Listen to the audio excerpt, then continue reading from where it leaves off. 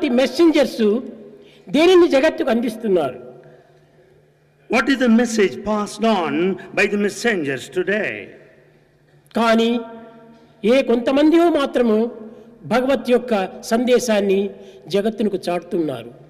Yes, there are some messengers who are passing on the message of God. అధిక భాగము లౌకికమైన, భౌతికమైన, అనిత్యమైన, అశాశ్వతమైనటువంటి యొక్క లోక సంబంధమైనటువంటి యొక్క విషయములను ప్రపంచమునకు చాటుతున్నారు.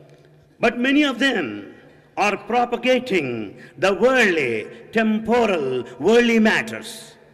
భగవంతుని చేత ప్రేమింపబడినటువంటి వాడైతే ఈ విధమైనటువంటి ఒక దుర్మార్గమైనటువంటి మార్గంలో ప్రవేశించడు. In fact, if he is loved by God, he will never proceed along that wicked path.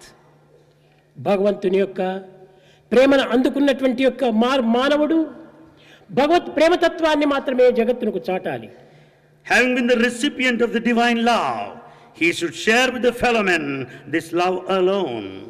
దీనిని జీసస్ కళాతూరి తన ప్రాణమును వదిలే సమయం లోపల all are one my dear son be alike to every one అన్నాడు. As Jesus was on the cross living the life, he finally declared, all are one, my dear son, be alike to దేహ everyone. సంబంధమైనటువంటి యొక్క భావమును ఉంచుకొని దేహాభిమానంతో జీవించడానికి నీవు పూనుకోనవద్దు. Never attempt to have the body identification.